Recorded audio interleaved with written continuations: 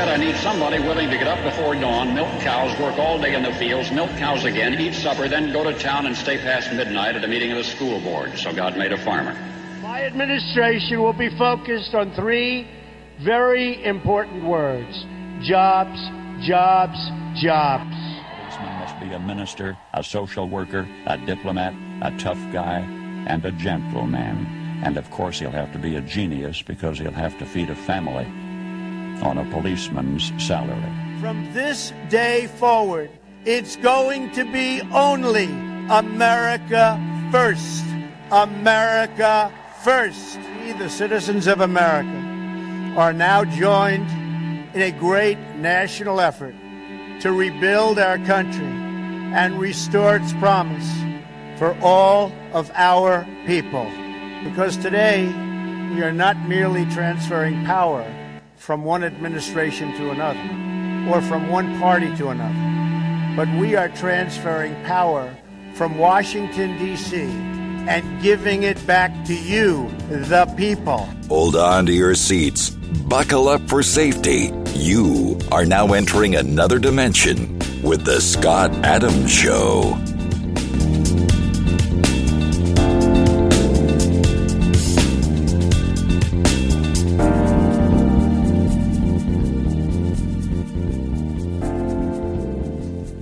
And that's right. My name is Scott Adams. You're listening to the Scott Adams Show. I want to thank everybody for tuning in today.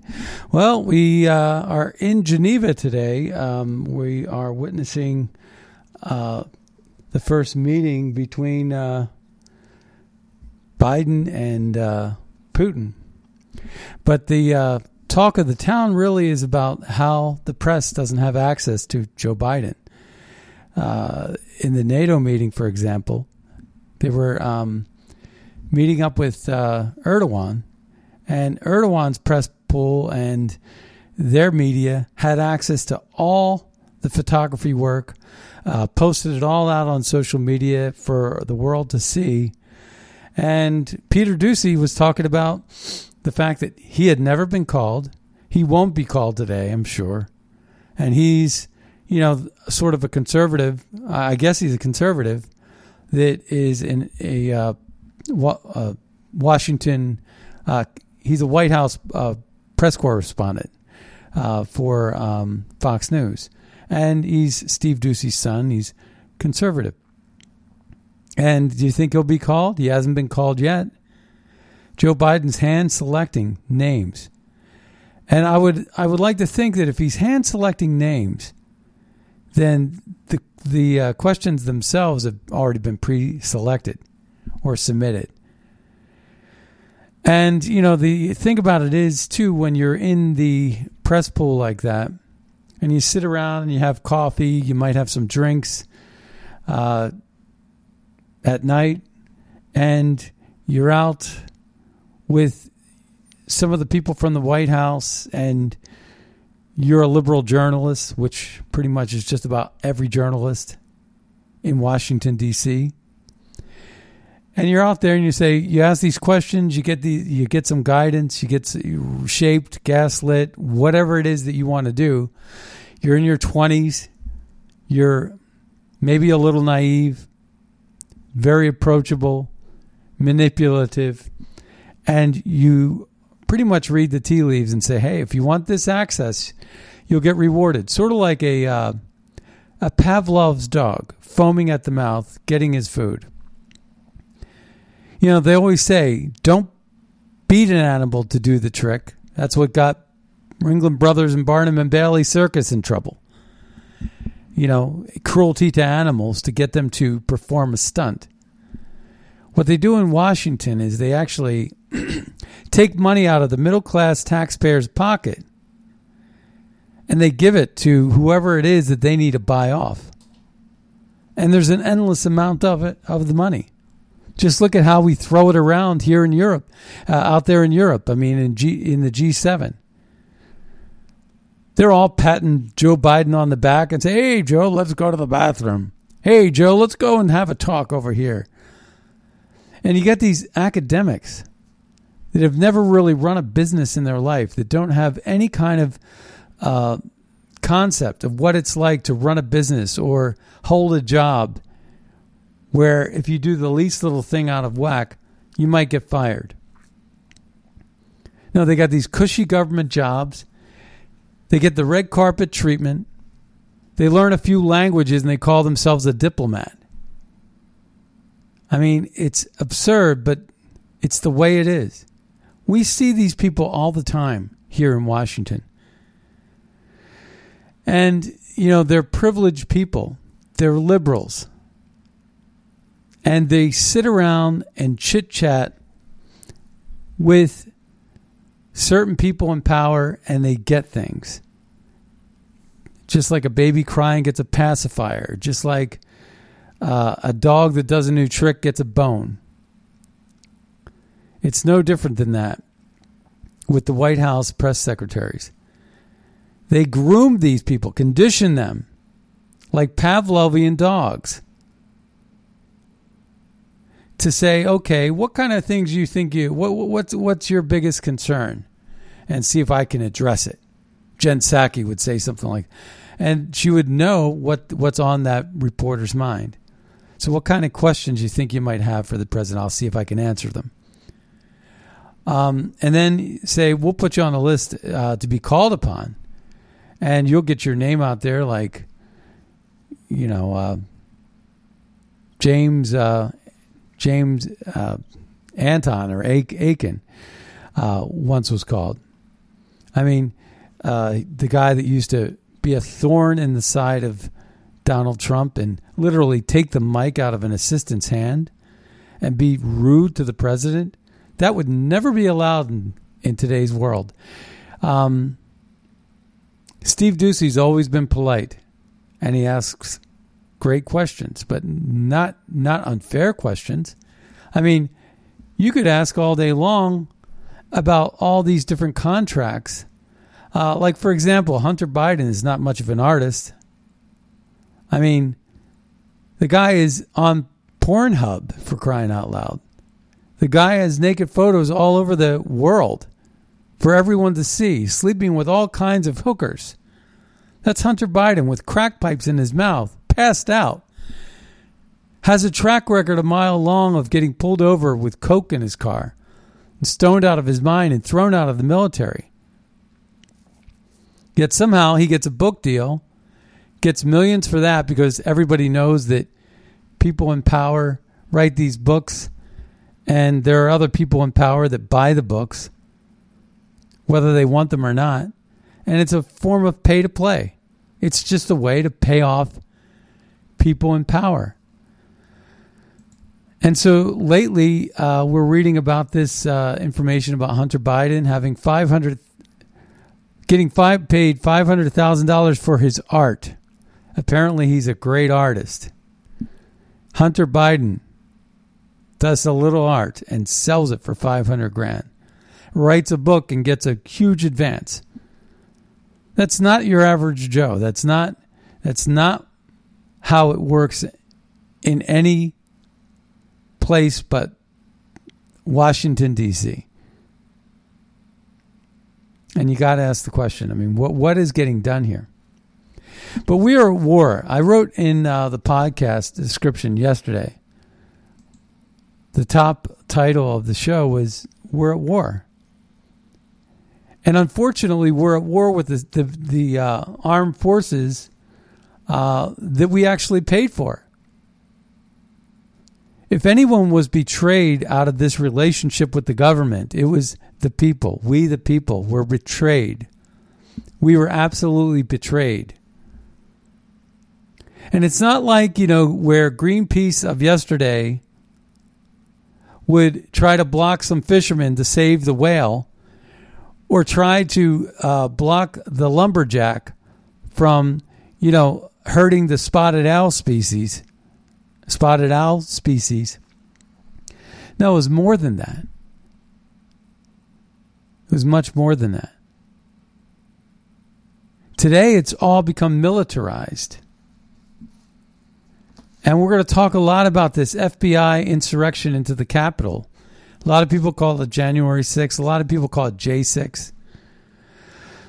Certainly, the one thing I will not call it is an insurrection. What I would call it is a false flag attack by the FBI. How do you like me now?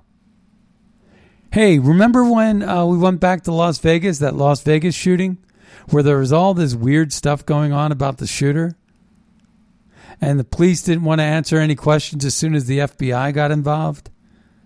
As soon as the FBI got involved, you could almost say the same thing about the JFK assassination.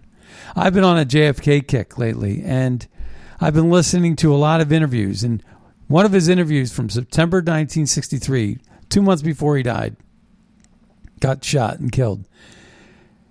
He was answering questions. Even China was relevant back then. Even all of these issues that we're facing today, we were facing then. Which said two things. It said two things to me. One, today's Democratic Party is not the party of Kennedy, that's for sure. Not JF Kennedy. Maybe Ted Kennedy, but not JF Kennedy. John F. Kennedy. And two, the government is not getting anything done. They're not fixing the problems. They're just kicking the can down the road, getting paid every step of the way. If you hired somebody to complete a job and you're paying them by the hour and they just keep on working and they never stop working, but you didn't think enough to get it in the contract that, you know, the job must be completed by a certain date, then you're going to have this perpetual payday, revolving door of corruption. Yeah, so Biden and Putin are meeting right now, and I'm sure Putin's just licking his chops. G7 already got everything that they wanted. They're not going to pay their NATO bill. We're going to pay a huge proportion of it, even though NATO saves them. And what do we have NATO for? What was NATO really for to begin with? It was to protect Europe against the aggressions of Russia. You know, the same Russia that would go into Crimea or Ukraine and think somehow they own everything. Well, that's all well and good, but NATO was then set up to the North Atlantic Organization. I forget what the T stands for. But NATO was set up to protect against Russia. And guess what? They allow Russia's pipeline to feed feed Germany's need for fossil fuels. At the same time that Joe Biden is canceling Keystone Pipeline. But they love Biden over there because he lets them get off on the bill. The first thing that Trump did was he said, "You're deadbeats. You're not paying your bills." And he treated them like a common person who's not getting the job done, not paying their fair share. It's one thing to be broke. It's one thing to be broke and then can't pay your bills. You lost your job. That's a whole different animal. But when you have a situation, and that situation is,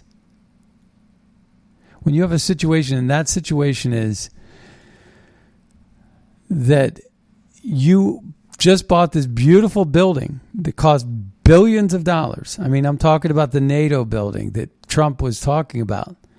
Trump was like, wow, this is a really nice building we're standing in front of.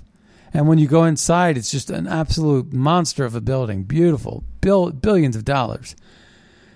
So, you know, you're building all this lavish luxury with the red carpets and the big limousines. You know, I was watching Putin's limousine come up today. Wow, what a nice car. Can't afford that car. And then you see Biden's car come up. Wow, that's a nice car too.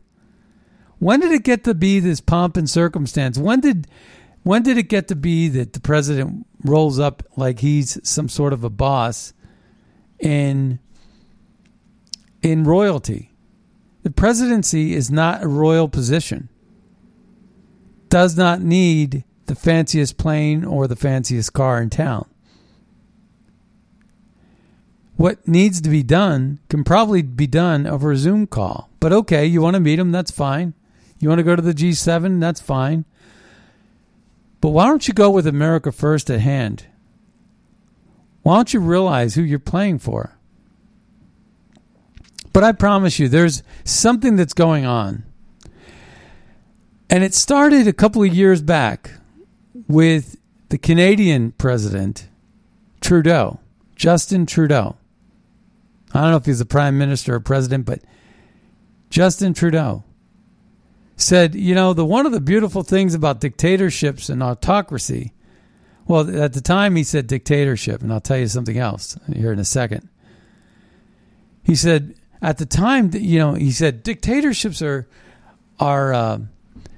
very productive. They're not messy. You can get things done really quick. And that was interesting, and everybody was sort of talking about that, like, wow, he just threw he just threw a tea leaf, or was it a sign, a symbol of where the socialists would like to take it? And it got me thinking a little bit about that. Not at the time, but now I'm thinking about it. Because I'm starting to hear another word. You know how they changed global warming to climate change? Because they realized the global warming wasn't selling too well. They couldn't prove their case. So they changed it to climate change. Now you can't touch them. They're like Teflon. It's sort of like, wow, I can't argue that climate changes. I guess I could argue why it changes. It could be cyclical. It could be made from changing because of man's footprint on Earth. Or it could be cow flatulence. I don't even know. Could it be that our beef and our oil is causing all these problems? Ocasio-Cortez surely would say, yeah, that's the case. But is it really? Have we really had, trust the science? And as this great exchange between Ted Cruz and the Sierra Club president at the time, this is about 10 years ago, he says, I trust the 97% of the scientists. This was 10 years ago. Trust the scientists was not a new thing even then. And you're like, yeah, but weren't the scientists all using the same flawed data to come up with their results that were consistent 97% of the time? Which means that 97% of the results are flawed if the data itself was flawed, because the data and the assessments that were put out there 20 years ago doesn't jive with what actually happened over the past 20 years. And then Ted Cruz asks him, have you ever heard of the pause, the 20-year pause in terms of climate temperature raise? And he wouldn't admit it. And he would talk to his lawyers. It was uncanny. And then they come up with this other one, this Russian hoax, and they say, and every liberal politician that we're supposed to trust with the vaccines, every liberal politician that's pushing COVID mandates down our throats with masks and gloves and social distancing and stay-at-home orders and shutting down of restaurants, and now vaccine passports. Those same people were also behind the Russian hoax.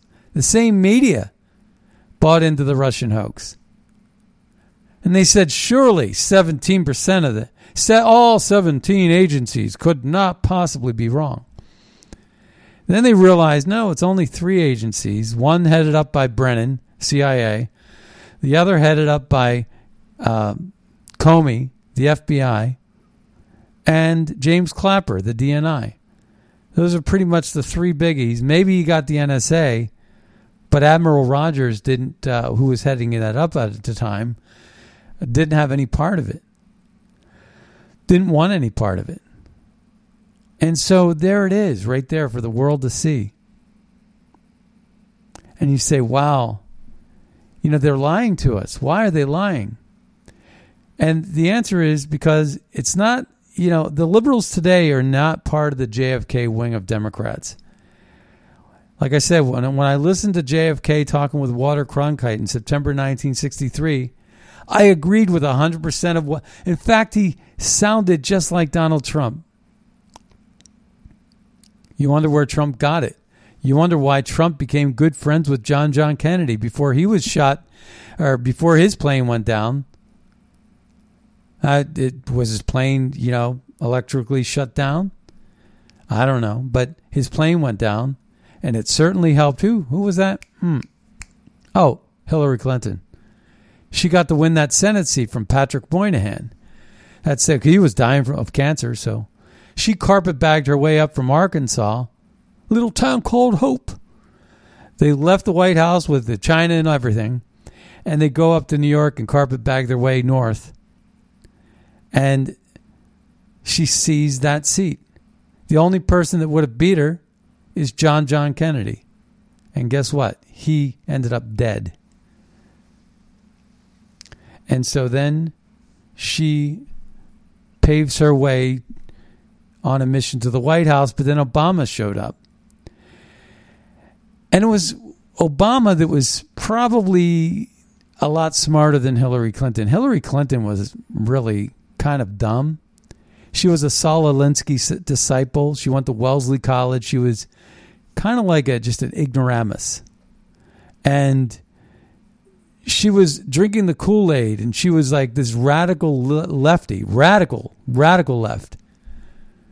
And she would buy into this whole Saul Alinsky thing. In fact, Saul Alinsky and her would get into debates. They knew each other. They were friends. She idolized Saul Alinsky. And guess what? It turns out that Obama came from the same camp, was a big fan of Saul Alinsky. And so you look back and you say, wow, so the radicalism of America started with Obama, because Hillary Clinton really didn't have the chops. I wrote an article years ago, probably 2013, 14, and I wrote it. It was a playoff of Ray Charles' song "Born to Lose," and it was a great photo. It was a great article. I loved it. I lost it somewhere. I don't have it archived anywhere, but "Born to Lose," and it was a picture of Hillary Clinton. She never won a doggone thing in her life. I mean, she was fired from the Watergate Commission for being unethical. She married into, basically the most corrupt governor in the country at the time, and that was Bill Clinton, working with the folks out of Mena, Arkansas, and the Iran-Contra cocaine distribution channels. And Vince Foster ended up dead with no real explanation, in my opinion. And they did the wag the dog thing by bombing these towers, these military sites, to change the subject from Monica Lewinsky's stained dress to something else that could change the media narrative. Probably the media begged them for it. Hey, you got to give us something where we can change our story so we can't hurt you so much. And why is it that Barack Hussein, who we really don't know where he's from, right? I mean, was he born in Kenya? Was he born in Hawaii? No one really knows for sure. Was he Frank Marshall Davis's son? I don't know. I have suspicions about certain things, about young Barry Soetoro and what he learned in Indonesia, radical Islamic hotspot, Indonesia. Pretty much an American-hating Indonesia. But he grows up and he sort of befriends the guy that was the head of the Weather Underground. And so I have to ask the question, why are all these, why were the hippies the ones that were going against the police back in the 60s? Why was it that Weather Underground was looking at themselves like victims, even though they were spoiled college kids. And they were blowing up buildings like the Pentagon. And all these people are free. William Ayers helped write a book, Obama's book. And William Ayers is a professor at Northwestern and Chicago University. Why is it that they get rewarded for all this stuff? Why is it that these universities hire numbnuts like Peter Strzok and Andy McCabe and all these people to lecture us on integrity? I mean, why do these people get these sweet deals on TV and with book deals that really are a way to pay people off or launder money, but paying people off is really the key to what is going on there? Why is it? It goes all the way back to at least the 60s, probably even further than that, but the Weather Underground was a terrorist group, and nobody really went to jail for that. And now we have Antifa and Black Lives Matter. They're all terrorist groups. They're all absolutely terrorists. Why is it that the radical left bows to China and caters to Iran and gives money to the Palestinians? Why? That's rewarding violent behavior. That's rewarding groups that don't look at due process. Due process is this thing where both sides get equal playing time. Both sides, it's an even playing field where debate is honored and a discussion and an argument can be pursued. And the person that's found guilty or innocent or what have you has been well dissected. But that never happened with, say, Donald Trump. Otherwise, we wouldn't have had this stupid Russian hoax going on for 3.5 years, plaguing his entire presidency. Or we wouldn't have had Alexander Vindman, secretly re-editing his footnotes for the call with Ukraine and trying to get Trump impeached, and did successfully get him impeached. And if it wasn't for the fact that someone like Lindsey Graham was up for re-election that very year, there probably would have been an impeachment. But Lindsey Graham had to ride Trump's coattails, just like every other politician's doing right now, to try to win elections, because they know what that they need. The right needs the votes of the people. The left needs Dominion voting machines. The left doesn't even give two craps about who votes for them. The people voting left right now, their vote doesn't even count. It's the algorithm from the machine that has to beat the Republican voter, the patriot, the Trump supporter. That's really what it is.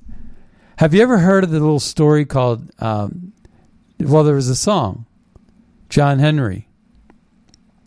Oh, John Henry told his captain, gonna beat that. That song, right? Well, that song was based on this guy, John Henry, who was the strongest guy. And he basically would hammer up and make train tracks. And they started getting these machines, and basically it was something else that what JFK talked about in his interview in September 1963 with Walter Cronkite. He talked about automation killing manufacturing jobs. Well, back in the industrial age, when machines started taking the place of manpower, this song that came out, it's a folk song, like folklore song, John Henry. And here he was, this strong man. Nobody could really beat him. But he was going against the machine.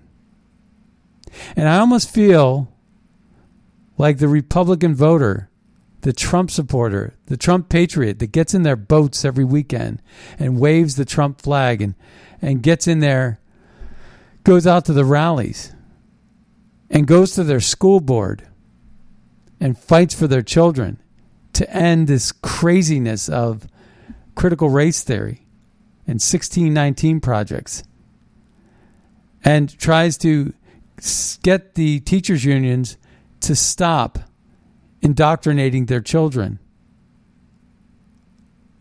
And so this grassroots effort fighting against an armed militia like the FBI or the Department of Justice, and now even our Pentagon, it almost looks so daunting, doesn't it?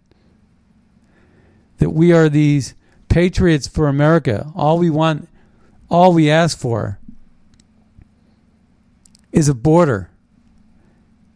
All we ask for is migration that's legal. We're not asking for to end migrants coming to our country, which made America great. All we're asking for is to stop illegal migrants who are carrying diseases like COVID, carrying drugs, human smuggling, sex trafficking, and arms distribution across our border and killing our children, or indoctrinating our children, or getting in the way of our children's education by overcrowding our schools, getting away with our in the way of our justice by overcrowding our jails, getting in the way of our social welfare to help real people in need by consuming our resources that are always going to be finite. And so all we want is a secure border. All we want is a strong military to maintain peace. Not to use the military, but to make sure that we have one so that we're never tested. All we want are lower taxes and minimal regulation. That's all we want in life. We just want the freedom to pray.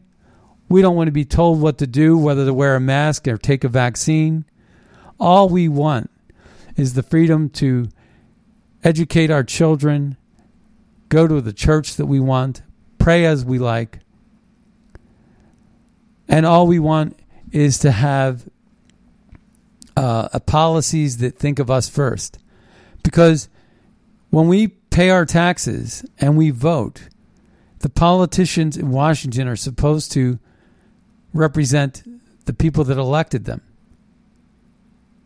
And the people that elect them, I don't see on any ballot list. When I go to a politician's website, I don't see like giving, $1 billion to the Palestinian Authority who blows little children up in pizzerias in Israel.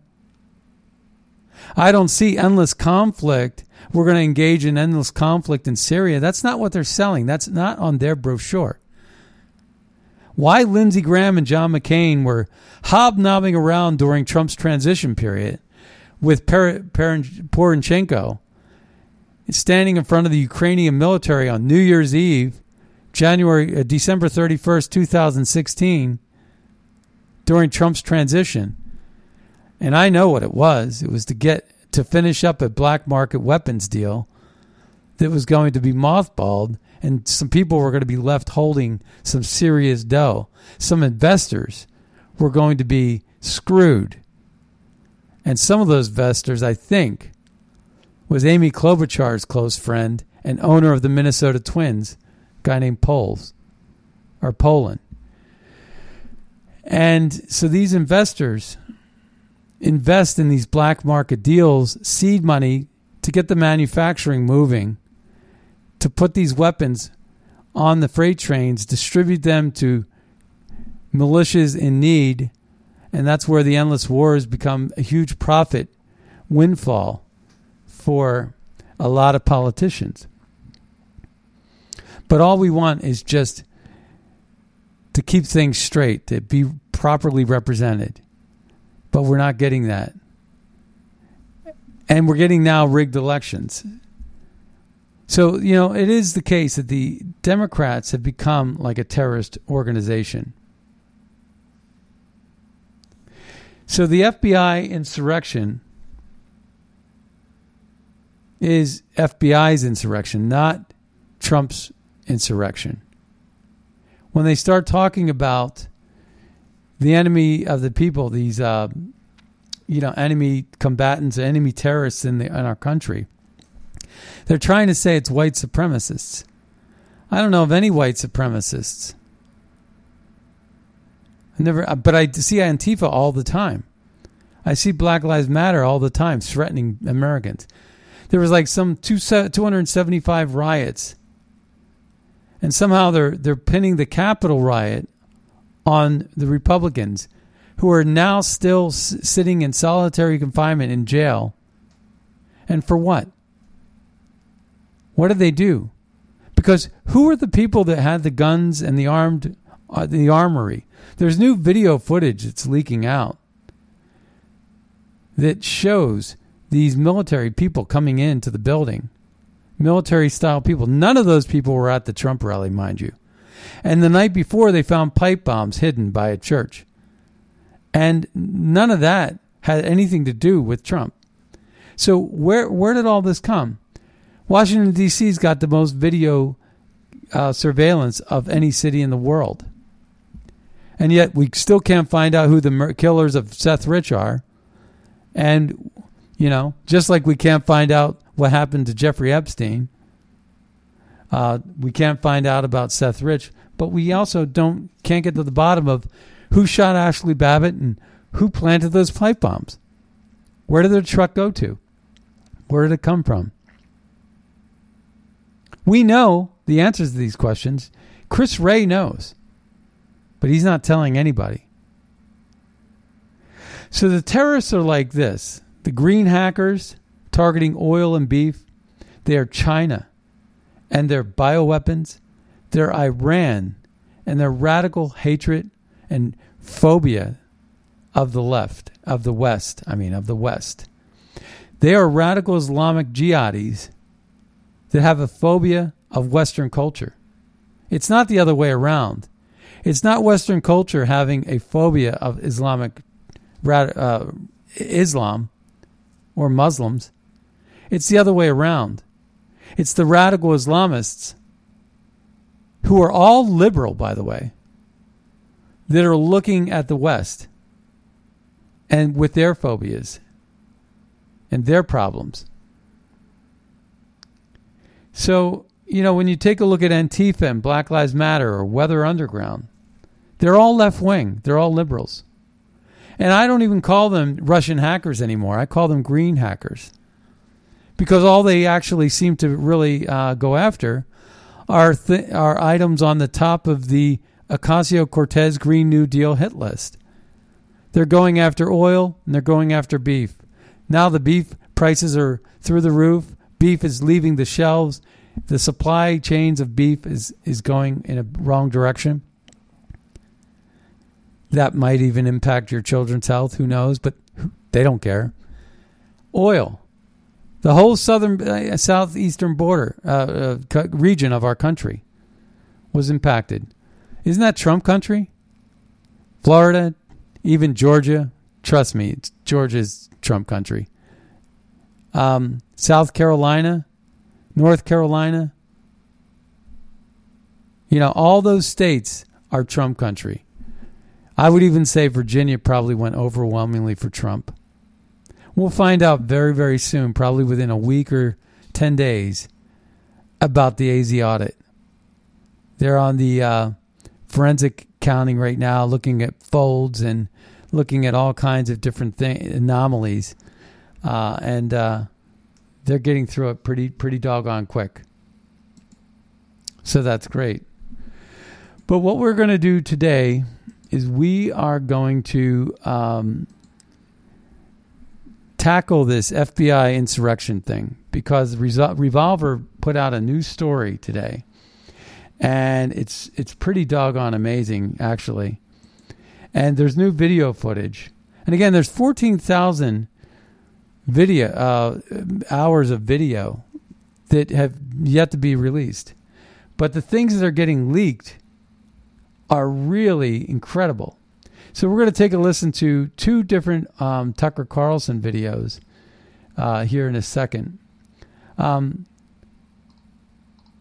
Let's see. So, all right. So this is the video that we're going to listen to. Okay, right here. Let's take a listen. Oh, my apologies. Got all kinds of things going on here. The Biden administration preventing us from knowing. Basic. And speaking of January 6th, why are there still so many things, basic factual matters, that we don't understand about that day? Why is the Biden administration preventing us from knowing? Why is the administration still hiding more than 10,000 hours of surveillance tape from the U.S. Capitol on January 6th? What could possibly be the reason for that? Even as they call for more openness, we need to get to the bottom of it. They could release those tapes today, but they're not. Why? We ought to be asking those questions urgently, because as the Attorney General reminded us today, a lot depends on the answers. And at least one news organization is asking that, Revolver News. It's a news site. It's turned out to be one of the last honest outlets on the internet. A new piece on revolver.news suggests an answer to some of these questions. We know that the government is hiding the identity of many law enforcement officers who were present at the Capitol on January 6th, not just the one who killed Ashley Babbitt. According to the government's own court filings, those law enforcement officers participated in the riot, sometimes in violent ways. We know that because, without fail, the government has thrown the book at most people who are present in the Capitol on January 6th. There was a nationwide dragnet to find them, and many of them are still in solitary confinement tonight. But strangely, some of the key people who participated on January 6th have not been charged. Look at the documents. The government calls those people unindicted co-conspirators. What does that mean? Well, it means that in potentially every single case, they were FBI operatives. Really? In the Capitol on January 6th. For example, one of those unindicted co-conspirators is someone government documents identify only as Person 2. According to those documents, Person 2 stayed in the same hotel room as a man called Thomas Caldwell, an insurrectionist, a man alleged to be a member of the group the Oath Keepers. Person 2 also, quote, stormed the barricades at the Capitol on January 6th alongside Thomas Caldwell. The government's indictments further indicate that Caldwell, who, by the way, is a 65-year-old man, this dangerous insurrectionist, was led to believe there would be a, quote, quick reaction force also participating on January 6th. That quick reaction force, Caldwell was told, would be led by someone called Person 3, who had a hotel room and an accomplice with him. But wait, here's the interesting thing. Person 2 and Person 3 were organizers of the riot. The government knows who they are, but the government has not charged them. Why is that? You know why. They were almost certainly working for the FBI. So FBI operatives were organizing the attack on the Capitol on January 6th, according to government documents. And those two are not alone. In all, Revolver News reported that there are, quote, upwards of 20 unindicted co-conspirators in the Oath Keeper indictments, all playing various roles in the conspiracy, who have not been charged for virtually the exact same activities, and in some cases, much, much more severe activities, as those named alongside them in the indictments. Huh? So it turns out that this white supremacist insurrection was, again, by the government's own admission in these documents, organized at least in part by government agents. Are you shocked? We're shocked. We shouldn't be shocked. Because in March, the FBI director admitted that the Bureau is infiltrating as many dissident groups that oppose the regime as it possibly can. There must be moments where you think, if we would have known, if we could have infiltrated this group or found out what they were doing. And that, do you have those moments? So anytime there's an attack, especially one that's this horrific, that strikes right at the heart of our system of government, right at the time the transfer of power is being discussed, you can be darn tootin' that we are focused very, very hard on how can we get better sources, better information, better analysis, so that we can make sure that something like what happened on January 6th never happens again. But wait a second. There's a huge difference between using an informant to find out what a group you find threatening might do and paying people to help organize a violent action, which is what happened, apparently, according to government documents, on January 6th. That's a line, and the FBI has crossed it. And it's not the first time they crossed that line in Michigan. Remember that plot to kidnap Governor Gretchen Whitmer? We heard a lot about that, and Whitmer was able to cover some of her own incompetence, though not all, by pointing to the fact that she's now a victim. Now, in the FBI's telling of that plot, a whole team of insurrectionists was going to drive a van up to Gretchen Whitmer's vacation house and throw her in the back and drive away. The mastermind of this plot, according to the FBI, was a man called Adam Fox. Who was Adam Fox? Adam Fox turned out to be a homeless guy who was living in the basement of a vacuum repair shop. Quite a gorilla.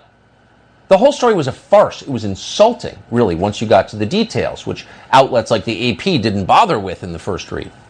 But if you read the government's charging documents carefully, and you should, you will see that it gets even more ridiculous. It turns out that one of the 5 people in the planned Gretchen Whitmer kidnap van was an FBI agent in the van. Another was an FBI informant.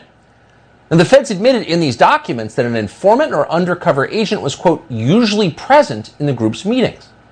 In other words, using simple math, which we can do even on cable news, nearly half the gang of kidnappers were working for the FBI. Remember the guy who suggested using a bomb to blow up a bridge as part of that plot? That got a lot of coverage. That guy was an undercover FBI agent. Oh, okay. So if you're wondering why they're always comparing January 6th to 9/11, there's your answer. They're using the same tactics. And a lot of us missed this the first time around. And you are due an apology, and we're proffering it on television right now. We didn't see the obvious. If you empower the government to violate civil liberties in pursuit of a foreign terror organization, and there are foreign terror organizations, it's just a matter of time before ambitious politicians use those same mechanisms to suppress political dissent. And that's what we're seeing now. We should have seen it earlier. Trevor Aronson wrote a book on this called The Terror Factory, and it analyzed every terror prosecution from 2001 to 2013. Aronson found that at least 50 defendants were on trial because of behavior that the FBI had not only encouraged but enabled. FBI agents were essentially the plotters in these crimes. They made the crimes crimes. In 2012, a writer for The Nation called Petra Bartosiewicz found that FBI agents had, quote, crossed the line from merely observing potential criminal behavior, which, by the way, is allowed and good, to, and we're quoting, encouraging people and assisting people to participate in plots that are largely scripted by the FBI itself, end quote. And we checked. We looked carefully, and that's not an exaggeration. Wish it were. One of those plots was an Islamic terror attack in 2015 in Garland, Texas. It turns out that an FBI employee played an active role in that shooting. The FBI was much closer to the Garland attack than anyone realized. After the trial, you discovered that the government knew a lot more about the Garland attack than they had let on. That's right. Yeah. After the trial, we found out that they had an undercover agent who had been texting with Simpson less than 3 weeks before the attack to him tear up Texas, which to me was an encouragement to Simpson. The man he's talking about was a special agent of the FBI, working undercover, posing as an Islamic radical. Man, so they're doing that to Islamic radicals. What are they doing to American citizens? That should really worry you. In a moment of uncharacteristic honesty, a former FBI assistant director called Frank Figliuzzi explained the other day on MSNBC, the goal is to round up people who dissent against the regime and throw them into solitary, and that's including members of Congress. Watch this. What have we learned from our experience with international terrorism? In order to address that problem, arresting low-level operatives is merely a speed bump, not a roadblock. In order to really tackle terrorism, and this time domestically, you've got to attack and dismantle the command and control element of a terrorist group. That may mean people sitting in Congress right now. Round up sitting members, duly democratically elected members of Congress because they oppose the regime? Even Vladimir Putin's not doing that. And there's a former assistant director of the FBI calling for it on television and no one noticed. So we're rounding people up. How about rounding up the FBI operatives that rioted on January 6th? Why not identify the guy who shot Ashley Babbitt to death? This is crazy, and we should resist it. So I want to talk about this a little bit more. I want to get to the interview with the writer of. Let's see. I think this is it. This is going to be the who have not gone in the area identify only as a person. Okay, I got it here, though. What I want to do is I want to show you the exchange between the guy from Revolver who wrote it. And let's see, here it is. According to this, I have to say, remarkable piece that you've just put up late last night, read it in bed at midnight, that the FBI was organizing the riots of January 6th. Well, yes, it certainly suggests that possibility, and I'm hearing from people that this is the most important and the darkest investigative piece they've seen in years. But the American people deserve the truth about 1-6, not just for the sake of Ashley Babbitt, not just for the sake of the hundreds of people held in prison unjustly as a violation of human rights, but for the sake of the 70-plus million people who are Trump supporters or just against the corrupt ruling class who have effectively been labeled de facto domestic extremists by our own government. And I believe the key that unlocks the truth to 1-6 is the following question. To what extent were the main militia groups imputed to the 1-6 so-called Capitol siege? To what extent was there infiltration of those groups by undercover agents or informants? And to what extent, when we see the unindicted co-conspirators who occupy senior positions in those groups, to what extent are those people being spared prosecution on account of a prior relationship with the federal government? Yeah. Those two questions create a thread. And when we pull that thread, the ugly truth of that event, and perhaps even the country we live in, will be exposed. That's big, folks. And that's really what's been going on, too. We've been seeing that with the two standards of justice. And we're seeing that with all kinds of corruption, whether it's our elections, whether it's our two standards of justice, you name it. It's happening in America. And what it tells us is, as we grow fatigued with all of this stuff, you got to ask the question, why?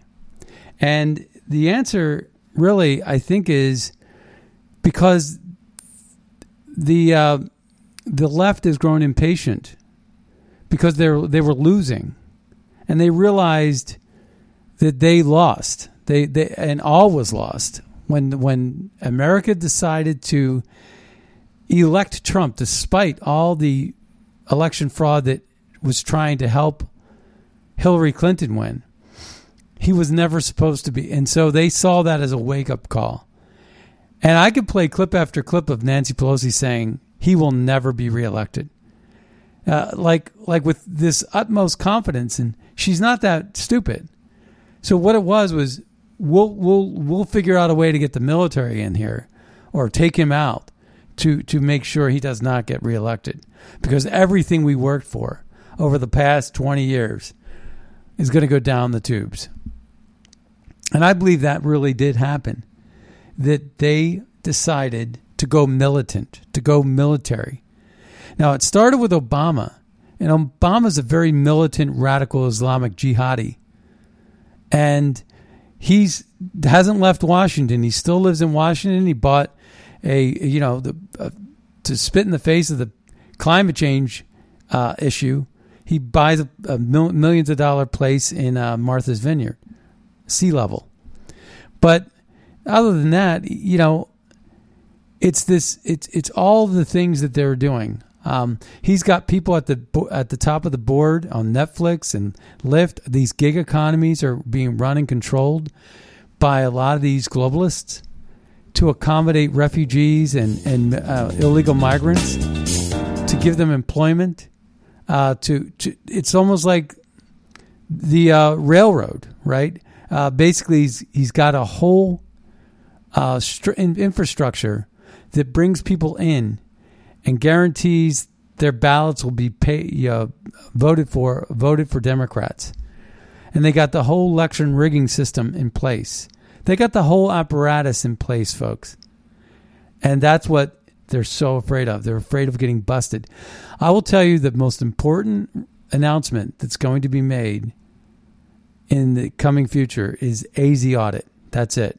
It's probably the most important thing that can happen in America in many, many years. Hey, we're at the end of the show. Be sure to check out magapack.org and buglecall.org.